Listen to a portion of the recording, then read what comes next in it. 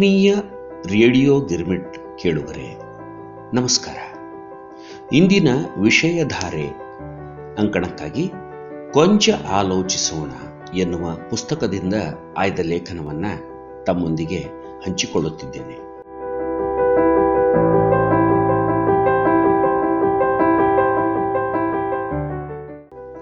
ಈ ಪುಸ್ತಕವನ್ನು ತಮಿಳಿನಲ್ಲಿ ಜೆ.ಪಿ. ಬಾಲಸುಬ್ರಹ್ಮಣ್ಯಂ ಅವರು ಬರೆದಿದ್ದಾರೆ. ಇದರ ಕನ್ನಡ ಅನುವಾದ ಶ್ರೀಮತಿ ಜಯಶ್ರೀ ಉಲ್ಲಾಸ್ ಇವರು. ಈಗ ಈ ಪುಸ್ತಕದಿಂದ ಆಯ್ದಂತಹ ಪುಣ್ಯ ಎಂಬ ಶೀರ್ಷಿಕೆಯ ಲೇಖನವನ್ನು ತಮಗಾಗಿ ಓದುತ್ತಿದ್ದೇನೆ. ಇತರರನ್ನು ನೋಯಿಸುವುದು ಮಹಾಪಾಪ ಎಂಬ ತಥ್ಯ ಎಲ್ಲರಿಗೂ ವಿದಿತ. ಆದರೆ ಪುಣ್ಯ ಸಂಪಾದಿಸುವ ವಿಧಾನ ಯಾವುದೆಂದು ನೀವು ಯಾರನ್ನು ಬೇಕಾದರೂ ಕೇಳಿ. ಅವರು ಹೇಳುವುದು ದೇವಸ್ಥಾನಗಳಿಗೆ ಭೇಟಿ ಕೊಡುವುದು, ದೇವರನ್ನ ಪೂಜೆ ಮಾಡುವುದು, ಯಜ್ಞ ಯಾಗಾದಿಗಳನ್ನು ನೆರವೇರಿಸುವುದು ಮುಂತಾದವು ಎಂಬುದೇ ಅವರ ಉತ್ತರವಾಗಿರುತ್ತದೆ. ಆದರೆ ಇದು ಸಂಪೂರ್ಣವಾಗಿ ಸರಿಯಾದುದಲ್ಲ. ಇತರರನ್ನು ನೋಯಿಸುವುದರಿಂದ ಪಾಪ ಅರ್ಜಿಸಬಹುದಾದರೆ ಇತರರ ದುಃಖವನ್ನು ಕಡಿಮೆಗೊಳಿಸಿ ಅವರಿಗೆ ಸಮಾಧಾನ ನೀಡುವ ಕ್ರಿಯೆ ಪುಣ್ಯ ಸಂಪಾದನೆಯ ಮಾರ್ಗವಾಗಬೇಕು. ಅದರಲ್ಲೂ ಅತ್ಯಂತ ಹೆಚ್ಚು ದುಃಖಿಗಳಾದ ಅವರ ದುಃಖಹರಣ ಅತಿ ಹೆಚ್ಚಿನ ಪುಣ್ಯ ಸಂಪಾದನೆಯಾದೀತು.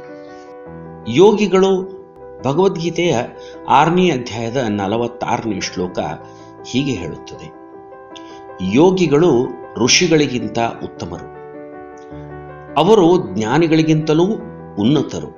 ಆದ್ದರಿಂದಲೇ ಹೇ ಅರ್ಜುನ, ನೀನು ಯೋಗಿಯಾಗು. ಜೀವನದಲ್ಲಿ ಹೆಣ್ಣು ಹೊನ್ನು ಮಣ್ಣುಗಳ ವ್ಯಾಮೋಹ ಕಳಿಸಿ ಆಸೆ ಆಕಾಂಕ್ಷೆ ಸಂತಸಗಳನ್ನು ಕಡೆಗಣಿಸಿ ಕೇವಲ ದೇವರ ಕೃಪೆಗಾಗಿ ಹಾತುರಿಯವನು ಮಾತ್ರ ಋಷಿಯಾಗಬಲ್ಲ. ಋಷಿತ್ವ ಜೀವನದ ಉನ್ನತ ಸ್ಥಿತಿ. ಅಂತಹ ಋಷಿಗಿಂತಲೂ ಯೋಗಿ ಉತ್ತಮನೆಂದರೆ ಅವನ ಔನ್ನತ್ಯ ಇನ್ನೆಂತಹದಿರಬೇಕು ಅಲ್ಲವೇ? ನಿಜವಾದ ಅರ್ಥದಲ್ಲಿ ಯೋಗಿ ಅಂದರೆ ಯಾರು? ಭಗವದ್ಗೀತೆಯ ಪ್ರಕಾರ ಇತರರನ್ನು ನೋಯಿಸದೆ ಅಸಹಾಯಕರಿಗೆ ನೆರವು ನೀಡುತ್ತಾ ಯಾವ ಫಲಾಪೇಕ್ಷೆಯೂ ಇಲ್ಲದೆ ತನ್ನ ಕರ್ತವ್ಯವನ್ನು ವಿನಮ್ರತೆಯಿಂದ ನಿರ್ವಹಿಸುವವನೇ ನಿಜವಾದ ಯೋಗಿ. ಬೈಬಲ್ ಹೇಳುತ್ತದೆ, ನೀನು ಬಡವನಿಗೆ ನೆರವು ನೀಡಿದಾಗ ದೇವರು ನಿನಗೆ ಋಣಿಯಾಗುತ್ತಾನೆ. ನನ್ನ ಬಡ ಬಾಂಧವರಲ್ಲಿ ನೀನು ಯಾರೊಬ್ಬರ ಸಹಾಯವನ್ನು ಮಾಡಿದಾಗಲೂ ಅದು ನೀನು ನನಗೆ ಮಾಡಿದ ಸಹಾಯವಾಗುತ್ತದೆ.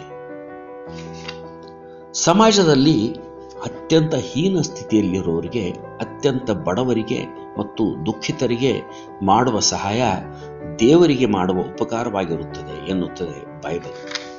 ಭಗವದ್ಗೀತೆಯು ಇದೇ ಅಭಿಪ್ರಾಯವನ್ನು ಭಿನ್ನ ರೀತಿಯಲ್ಲಿ ಹೇಳುತ್ತದೆ. ವಿಶ್ವದ ಎಲ್ಲ ಜೀವಿಗಳಲ್ಲಿಯೂ ಮನುಷ್ಯ ಪ್ರಾಣಿ ಮುಂತಾದವು ಸೇರಿ ದೇವರ ಅಸ್ತಿತ್ವ ಇದೆ ಎಂದು ಗೀತೆ ಹೇಳುತ್ತದೆ. ಹಾಗಾಗಿ ನಾವು ಅಂಥವರಿಗೆ ಮಾಡುವ ಸೇವೆ ದೇವರ ಸೇವೆಯೇ ಆಗುವುದಲ್ಲದೆ ದೇವರು ಮನಸ್ಸು ಮಾಡದಲ್ಲಿ ಅವರ ನೋವನ್ನು ಕ್ಷಣಾರ್ಧದಲ್ಲಿ ಕಡಿಮೆ ಮಾಡಬಹುದು. ಹಾಗಿರುವಾಗ ನಾವೇ ಏಕೆ ಅವರೆಡೆಗೆ ಸಹಾಯ ಹಸ್ತ ಚಾಚಬೇಕು ಎಂಬ ಪ್ರಶ್ನೆ ಎಲ್ಲರ ಮನಸ್ಸಿನಲ್ಲಿಯೂ ಸಹಜವಾಗಿಯೇ ಮೂಡಬಹುದು. ಇದು ಯೋಗ್ಯ ಪ್ರಶ್ನೆಯೇ ಸರಿ. ಆದರೆ ವಸ್ತುಸ್ಥಿತಿ ಏನೆಂದರೆ, ದೇವರು ಎಂದಿಗೂ ತನ್ನ ನಿಯಮಗಳ ವಿರುದ್ಧ ಹೋಗಿ ಅಪಾತ್ರರ ಮೇಲೆ ಕರುಣೆ ತೋರುವುದಿಲ್ಲ. ದಂಡನೆಯನ್ನು ಕಡಿಮೆ ಮಾಡುವ ಸಲುವಾಗಿ ತಾನೇ ಸೃಷ್ಟಿಕೊಂಡ ನ್ಯಾಯ ಕಟ್ಟಳೆಯ ಪರಿಧಿಯಿಂದ ಹೊರಬರಲಾಗದ ನ್ಯಾಯಮೂರ್ತಿಯಂತಹುದು ದೇವರ ಸ್ಥಿತಿಯೂ ಕೂಡ. ಸತ್ಕರ್ಮವೆಸಗಿದವರನ್ನು ಪುರಸ್ಕರಿಸುವುದು, ದುಷ್ಕರ್ಮವೆಸಗಿದವರನ್ನು ಶಿಕ್ಷಿಸುವುದೇ ಅವನ ಕರ್ತವ್ಯ. ದೇವರು ತಾನೇ ಮಾಡಿಕೊಂಡ ನಿಯಮಾವಳಿಗೆ ತಾನೇ ಬದ್ಧ. ದೇವರು ತನ್ನದೇ ನಿಯಮಗಳನ್ನು ಉಲ್ಲಂಘಿಸಿ ಅಪಾತ್ರರ ಮೇಲೆ ದಯೆ ತೋರದಿದ್ದರೆ ಇಂದು ಭೂಮಿಯ ಮೇಲೆ ಯಾರೂ ಕುರುಡ ಕುಂಟ ಅಂಗವಿಕಲರಾಗಿ ಉಳಿಯುತ್ತಿರಲಿಲ್ಲ. ಆದರೆ ಅವನಾದರೋ ನಿಷ್ಪಕ್ಷಪಾತಿ. ಅವನ ರಕ್ಷೆ ಹಾಗೂ ಶಿಕ್ಷೆಗಳೆರಡೂ ಜನರ ಸನ್ನಡತೆ ಮತ್ತು ದುರ್ನಡತೆಗಳ ಆಧಾರದ ಮೇಲೆಯೇ ನಿರ್ಧಾರವಾಗುತ್ತವೆ. ಕುರಾನಿನ ಪ್ರಕಾರ ದೇವರ ಅರಮನೆಯನ್ನು ತಲುಪಲು 3 ದಾರಿಗಳಿವೆ. ಮೊದಲನೆಯದು ಪ್ರಾರ್ಥನೆ. ಇದು ನಮ್ಮನ್ನು ಅರಮನೆಯ ಅರ್ಧ ದಾರಿಯವರೆಗೂ ಒಯ್ಯುತ್ತದೆ. ಎರಡನೆಯ ಹಾದಿ ಪ್ರಾಯಶ್ಚಿತ್ತ. ಇದು ನಮ್ಮನ್ನು ಅರಮನೆಯ ಮುಖ್ಯದ್ವಾರದವರೆಗೂ ಒಯ್ಯುತ್ತದೆ. ಮೂರನೇ ಹಾದಿ ಬಡವರ ದುಃಖಹರಣ. ಇದು ನಮ್ಮನ್ನು ಅರಮನೆಯ ಒಳಗೆ ಕರೆದೊಯ್ಯುತ್ತದೆ.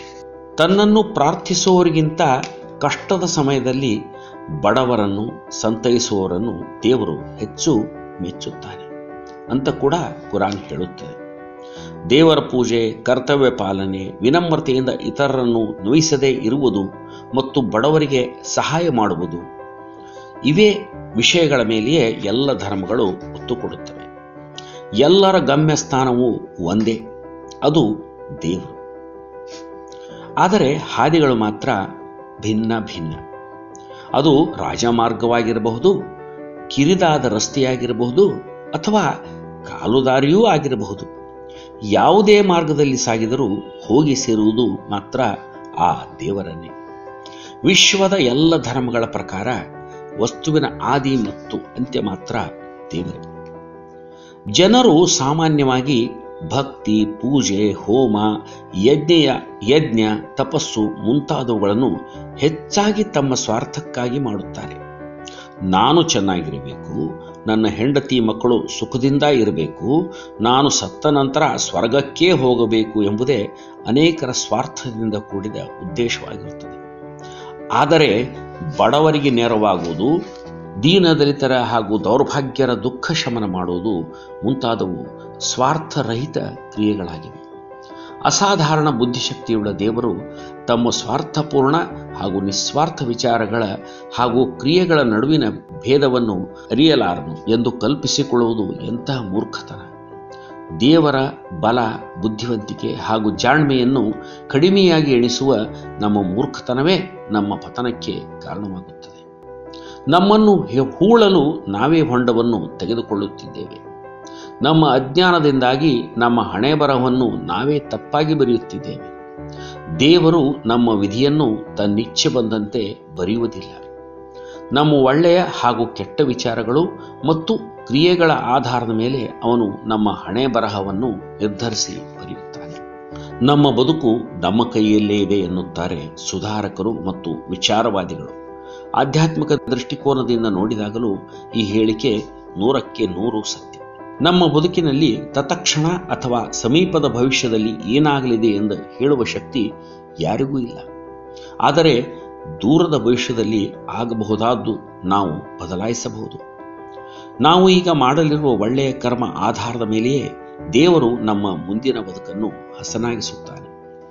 ನಾವು ನಮ್ಮ ಬುದ್ಧಿಶಕ್ತಿಯಿಂದ ನಮ್ಮ ಭವಿಷ್ಯತ್ತನ್ನೇ ಗೆಲ್ಲಬಹುದು ಎಂಬ ಗಾದೆ ನಿಜವಾದ ಅರ್ಥವು ಇದೇ ಆಗಿದೆ. ನಮ್ಮ ಹಿಂದಿನ ಪಾಪಕರ್ಮದ ಫಲವಾಗಿ ಕೆಲವು ವರ್ಷಗಳ ನಂತರ ನಮಗೆ ಗುರುತರ ಶಿಕ್ಷೆ ಆಗಲಿದೆ ಎಂದು ತಿಳಿದುಕೊಳ್ಳಿ.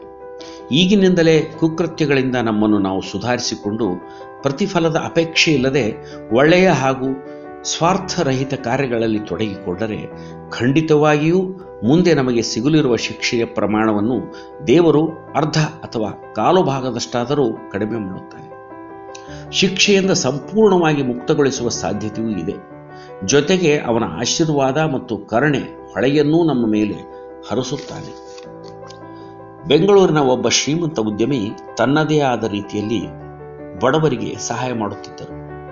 ಚಳಿಗಾಲದಲ್ಲಿ ಅವರು ಕಾರಿನಲ್ಲಿ ಉಣ್ಣೆಯ ಹೊದಿಕೆಯನ್ನು ಹೇರಿಕೊಂಡು ಮಧ್ಯರಾತ್ರಿ ಸಮಯದಲ್ಲಿ ನಗರದ ಎಲ್ಲ ಕಡೆ ಸುತ್ತಾಡುತ್ತಿದ್ದರು. ಕೊರೆವ ಚಳಿಯಲ್ಲಿಯೇ ರಸ್ತೆ ಬದಿಯಲ್ಲಿ ನಡುಗುತ್ತಾ ಮಲಗುತ್ತಿದ್ದ ಬಡವರ ಮೈ ಮೇಲೆ ಅವರಿಗೆ ಅರಿವಾಗದಂತೆ ಹೊದಿಕೆಗಳನ್ನು ಹೊದಿಸುತ್ತಿದ್ದರು. ಅವರಿಗೆ ಎಚ್ಚರವಾಗುವ ಮುನ್ನವೇ ಸದ್ದಿಲ್ಲದೆ ಅಲ್ಲಿಂದ ಹೊರಟು ಬಿಡುತ್ತಿದ್ದರು. ತಮಗೆ ಸಹಾಯ ಮಾಡಿದ ಪುಣ್ಯಾತ್ಮ ಯಾರೆಂದು ಆ ಬಡವರಿಗೆ ಎಂದೂ ತಿಳಿಯುತ್ತಿರಲಿಲ್ಲ. ತಾನು ಯಾರೆಂದು ತಿಳಿಯಗೊಡದೆ ಯಾರಿಗೂ ಅರಿವಾಗದಂತೆ ಬಡವರಿಗೆ ಸಹಾಯ ಮಾಡುವುದು ಒಂದು ಉತ್ತಮ ಪುಣ್ಯ ಕಾರ್ಯವಲ್ಲವೇ? ದೇವರು ಅವರ ಈ ಕ್ರಿಯೆಯನ್ನು ಗಮನಿಸದೇ ಇರಲಾರನೆ. ಇದಕ್ಕೆ ತಕ್ಕ ಪುಣ್ಯ ಪುರಸ್ಕಾರವನ್ನು ಅವರೂ ಅವರ ಮುಂಬರುವ ಸಂತತಿಗಳು ಪಡೆಯಲಾರದೆ ಹೋಗುತ್ತವೆಯೇ? ಇಂದು ಆ ಪುಣ್ಯಾತ್ಮರು ಬದುಕಿಲ್ಲ. ಆದರೆ ಅವರ ಮಗ ಈಗ ಕರ್ನಾಟಕ ರಾಜ್ಯದ ಅತಿ ದೊಡ್ಡ ಉದ್ಯಮಿ ಎನಿಸಿಕೊಂಡಿದ್ದಾನೆ. ನಿಸ್ವಾರ್ಥ ಸೇವೆ ಏನೆಲ್ಲ ಪವಾಡಗಳನ್ನು ಸೃಷ್ಟಿ ಮಾಡಬಹುದು ಎಂದು ಅರಿವು ಮಾಡಿಕೊಡಲು ಅಮೆರಿಕದಲ್ಲಿ ಜರುಗಿದ ನೈಜ ಘಟನೆಯೊಂದರ ಬಗ್ಗೆ ಈಗ ತಿಳಿಸುತ್ತೇನೆ. ತಮಗೆಲ್ಲ ತಿಳಿದಿರುವಂತೆ ಅಮೆರಿಕದ ರಾಕ್ ಫೆಲ್ಲರ್ ಎಂಬುವವರು ವಿಶ್ವದ ಅತ್ಯಂತ ಶ್ರೀಮಂತ ವ್ಯಕ್ತಿ. ಒಮ್ಮೆ ಅವರ ಆರೋಗ್ಯ ಹದಗೆಟ್ಟು ಅವರು ಹಾಸಿಗೆ ಹಿಡಿದರು.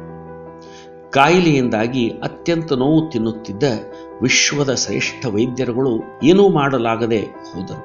ವಿಶ್ವದ ಅತ್ಯುತ್ತಮ ಔಷಧಿಗಳನ್ನು ಅವರನ್ನು ಗುಣಪಡಿಸಲಾರದೆ ಹೋದವು. ಅವನ ಜ್ಞಾನೇಂದ್ರಿಯಗಳೆಲ್ಲವೂ ಸರಿಯಾಗಿಯೇ ಕೆಲಸ ಮಾಡುತ್ತಿದ್ದವು. ಆದರೆ ಅವನು ಏಳಲು ಚಲಿಸಲು ಅಸಮರ್ಥನಾಗಿದ್ದ.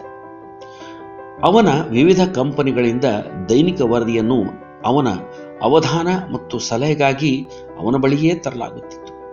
ನೋವು ನುಂಗುತ್ತಲೇ ಮಲಗಿದಂತೆಯೇ ಅವನು ಅವಕ್ಕೆ ತಕ್ಕ ಆಜ್ಞೆಗಳನ್ನು ಸಲಹೆಗಳನ್ನು ನೀಡುತ್ತಿದ್ದ. ದಿನಗಳು ಕಳೆದಂತೆ ಅವರ ಆರೋಗ್ಯ ಸಂಪೂರ್ಣ ಕ್ಷೀಣವಾಗತೊಡಗಿತು. ವೈದ್ಯರುಗಳು ದಿಕ್ಕು ತೋಚದಂತಾದರು. ಕೊನೆಯ ಉಪಾಯವೆಂಬಂತೆ ಅವರು ಮನೋವೈದ್ಯರನ್ನು ಬರಹೇಳಿದರು. ಆಗ ಅವರು ಅವರನ್ನು ಪರೀಕ್ಷಿಸಿ, ಬಡವರಿಗೆ ಸಹಾಯ ಮಾಡಿ ನಿಮ್ಮ ರೋಗವನ್ನು ಗುಣಪಡಿಸಲು ಈಗಿರುವುದು ಪ್ರಾಯಶಃ ಇದೊಂದೇ ದಾರಿ ಎಂದು ಸಲಹೆ ನೀಡಿದರು. ರಾಕ್ ಫೆಲ್ಲರ್ ಚತುರ ಉದ್ಯಮಿ ಮತ್ತು ಸಮರ್ಥ ಆಡಳಿತಗಾರರಾಗಿದ್ದರು. ಅವರು ದುಡ್ಡು ಸಂಪಾದಿಸುವ, ಅದನ್ನು ಕೂಡಿಸುವ ಮತ್ತು ಅದನ್ನು ಲೆಕ್ಕವಿಲ್ಲದಷ್ಟು ಪಟ್ಟು ಹೆಚ್ಚಿಸುವ ಕಲೆಯನ್ನು ಕರಗತ ಮಾಡಿಕೊಂಡಿದ್ದರು. ಆದರೆ ಅವರೆಂದೂ ನಿಸ್ವಾರ್ಥ ಸೇವೆ ಅಥವಾ ಬಡವರ ನಿರ್ಗತಿಕರ ಸಹಾಯ ಮಾಡುತ್ತಿರಲಿಲ್ಲ. ಆದರೆ ಈಗ ಅವರಿಗೆ ಬೇರೆ ಮಾರ್ಗವೇ ಇಲ್ಲವೆಂದಾಗ ಮನೋವೈದ್ಯರ ಸಲಹೆಯಂತೆ ಕೆಲವೊಂದು $1,000,000 ಬಡವರ ಸೇವೆಗಾಗಿ ನೀಡಿದರು. ಚಮತ್ಕಾರವೆನ್ನುವಂತೆ ಕೆಲವೇ ದಿನಗಳಲ್ಲಿ ಅವರ ಆರೋಗ್ಯ ಸುಧಾರಣೆ ಆಯಿತು ಮತ್ತು ಅವರು ಹಾಸಿಗೆ ಬಿಟ್ಟು ಏಳಲು ಸಮರ್ಥರಾದರು. ಬಡವರ ಬಗೆಗಿನ ಉದಾರತೆಯ ಪರಿಣಾಮದ ಅನುಭವವಾದಂತೆಯೇ ಅವರು ಮತ್ತಷ್ಟು $1,000,000 ಹಣವನ್ನು ಬಡವರ ನೆರವಿಗೆ ನೀಡಿದರು. ಅವರ ಆರೋಗ್ಯ ಸಂಪೂರ್ಣವಾಗಿ ಸುಧಾರಿಸಿತು. ಅವರು ಮತ್ತೆ ಕ್ರಿಯಾಶೀಲರಾದರು. ಆಗ ಅವರು ವಿಶ್ವಾದ್ಯಂತ ದಾನಕ್ಕೆ ಮತ್ತೊಂದು ಹೆಸರು ಎನಿಸಿಕೊಂಡಿರುವ ರಾಕ್ ಫೆಲ್ಲರ್ ಫೌಂಡೇಶನ್ ಎಂಬ ಧರ್ಮ ಸಂಸ್ಥೆಯೊಂದನ್ನು ಸ್ಥಾಪಿಸಿದರು. ಬಡವರು ಮತ್ತು ನರಳುತ್ತಿರುವವರ ಸಹಾಯಾರ್ಥ ಅವರು ನೂರಾರು $1,000,000 ವೆಚ್ಚ ಮಾಡಿದರು. ಇಂದಿಗೂ ವಿಶ್ವದ ಅತಿದೊಡ್ಡ ಧರ್ಮಾರ್ಥ ಸಂಸ್ಥೆಗಳಲ್ಲಿ ರಾಕ್ ಫೆಲ್ಲರ್ ಫೌಂಡೇಶನ್ ಕೂಡ ಒಂದಾಗಿದೆ. ದಾನದ ಮಹತ್ವ ತಿಳಿದವರಾಗಿ ಅಮೆರಿಕದ ಔದ್ಯೋಗಿಕ ಸಂಸ್ಥೆ ಹಾಗೂ ಬಹುಪಾಲು ನಾಗರಿಕರು ತಮ್ಮ ಆದಾಯದ ಒಂದಂಶವನ್ನು ಈಗಲೂ ಧರ್ಮಾರ್ಥ ವಿನಿಯೋಗಿಸುತ್ತಾರೆ. ಆದರೆ ನಮ್ಮ ದೇಶದ ಪರಿಸ್ಥಿತಿ ಸಂಪೂರ್ಣವಾಗಿ ವಿಭಿನ್ನ. ಇಲ್ಲಿ ಲಕ್ಷಾಂತರ ಮಂದಿ ಧನಿಕರಿದ್ದಾರೆ. ಅವರಲ್ಲಿ 95% ಮಂದಿ ದೇವಸ್ಥಾನ, ಮಸೀದಿ ಹಾಗೂ ಚರ್ಚ್ಗಳಿಗೆ ದಾನ ಮಾಡುತ್ತಾರೆ. ಅವರು ಅಗತ್ಯ ಇರುವ ಬಡವರ ಹಾಗೂ ಪೀಡಿತರ ಸಹಾಯಕ್ಕೆ ಮುಂದೆ ಬರುವುದಿಲ್ಲ. ದೊಡ್ಡ ವ್ಯಾಪಾರ ಸಂಸ್ಥೆಯೊಂದರಲ್ಲಿ ಅನೇಕ ವರ್ಷಗಳ ಸೇವೆ ಸಲ್ಲಿಸಿದ ಕಾರ್ಮಿಕನೊಬ್ಬ ತನ್ನ ಹೆಂಡತಿಯ ಆಪರೇಷನ್ಗಾಗಿ ಮಾಲೀಕನ ಬಳಿ ಸಾಲ ಕೇಳಿದಾಗ ಮಾಲೀಕನಿಂದ ಬರುವ ಉತ್ತರ ಇದು: ವ್ಯಾಪಾರ ನಷ್ಟದಲ್ಲಿದೆ, ಕ್ಷಮಿಸಿ, ನಾನೇನೂ ಸಹಾಯ ಮಾಡಲಾರೆ. ಆದರೆ ಕೂಡಲೇ ಧರ್ಮಾರ್ಥ ಸಂಸ್ಥೆಯೊಂದು ದಾನ ಕೇಳಲು ಬಂದಾಗ ಜನರಿಗೆ ಅವರು ಮನಃಪೂರ್ತಿಯಾಗಿ ಸಾವಿರಾರು ರೂಪಾಯಿ ದಾನ ನೀಡುತ್ತಾರೆ. ಟ್ಯೂಬ್ ಲೈಟ್ ಮತ್ತು ಫ್ಯಾನ್ಗಳ ಮೇಲೆ ದೊಡ್ಡ ದೊಡ್ಡ ಅಕ್ಷರಗಳಲ್ಲಿ ತಮ್ಮ ಹೆಸರು ಬರೆಯಿಸಿ ದೇವಸ್ಥಾನಗಳಿಗೆ ದಾನ ನೀಡಿರುವ ಮಂದಿ ಅನೇಕರಿದ್ದಾರೆ. ಇವರುಗಳು ಬಡವರಿಗೆ ಸಹಾಯ ಮಾಡಲು ಆಗದೆ ದೇವಸ್ಥಾನಕ್ಕೆ ದಾನ ಮಾಡಲು ಕಾರಣವೇನು? ಹೆಸರು ಬರೆಸಿದ ಫ್ಯಾನ್ ಮತ್ತು ಟ್ಯೂಬ್ ಲೈಟ್ ಹಾಗೂ ಮಂದಿರಗಳಿಗೆ ನೀಡುವುದರಿಂದ ದೇವರು ದಿನವೂ ನಮ್ಮ ಹೆಸರನ್ನು ನೋಡುತ್ತಿರುತ್ತಾನೆ ಮತ್ತು ಆ ವಸ್ತುಗಳಿಗಾಗಿ ನಾವು ವೆಚ್ಚ ಮಾಡಿದ ಹಣಕ್ಕಿಂತ ಹೆಚ್ಚು ಪಟ್ಟು ಹಣವನ್ನು ಅವನು ನಮಗೆ ಕೊಡುತ್ತಾನೆ. ಬಡವರಿಗೆ ಹಣ ಖರ್ಚು ಮಾಡುವುದರಿಂದ ಅದರ ಲಾಭ ಏನಾದೀತು?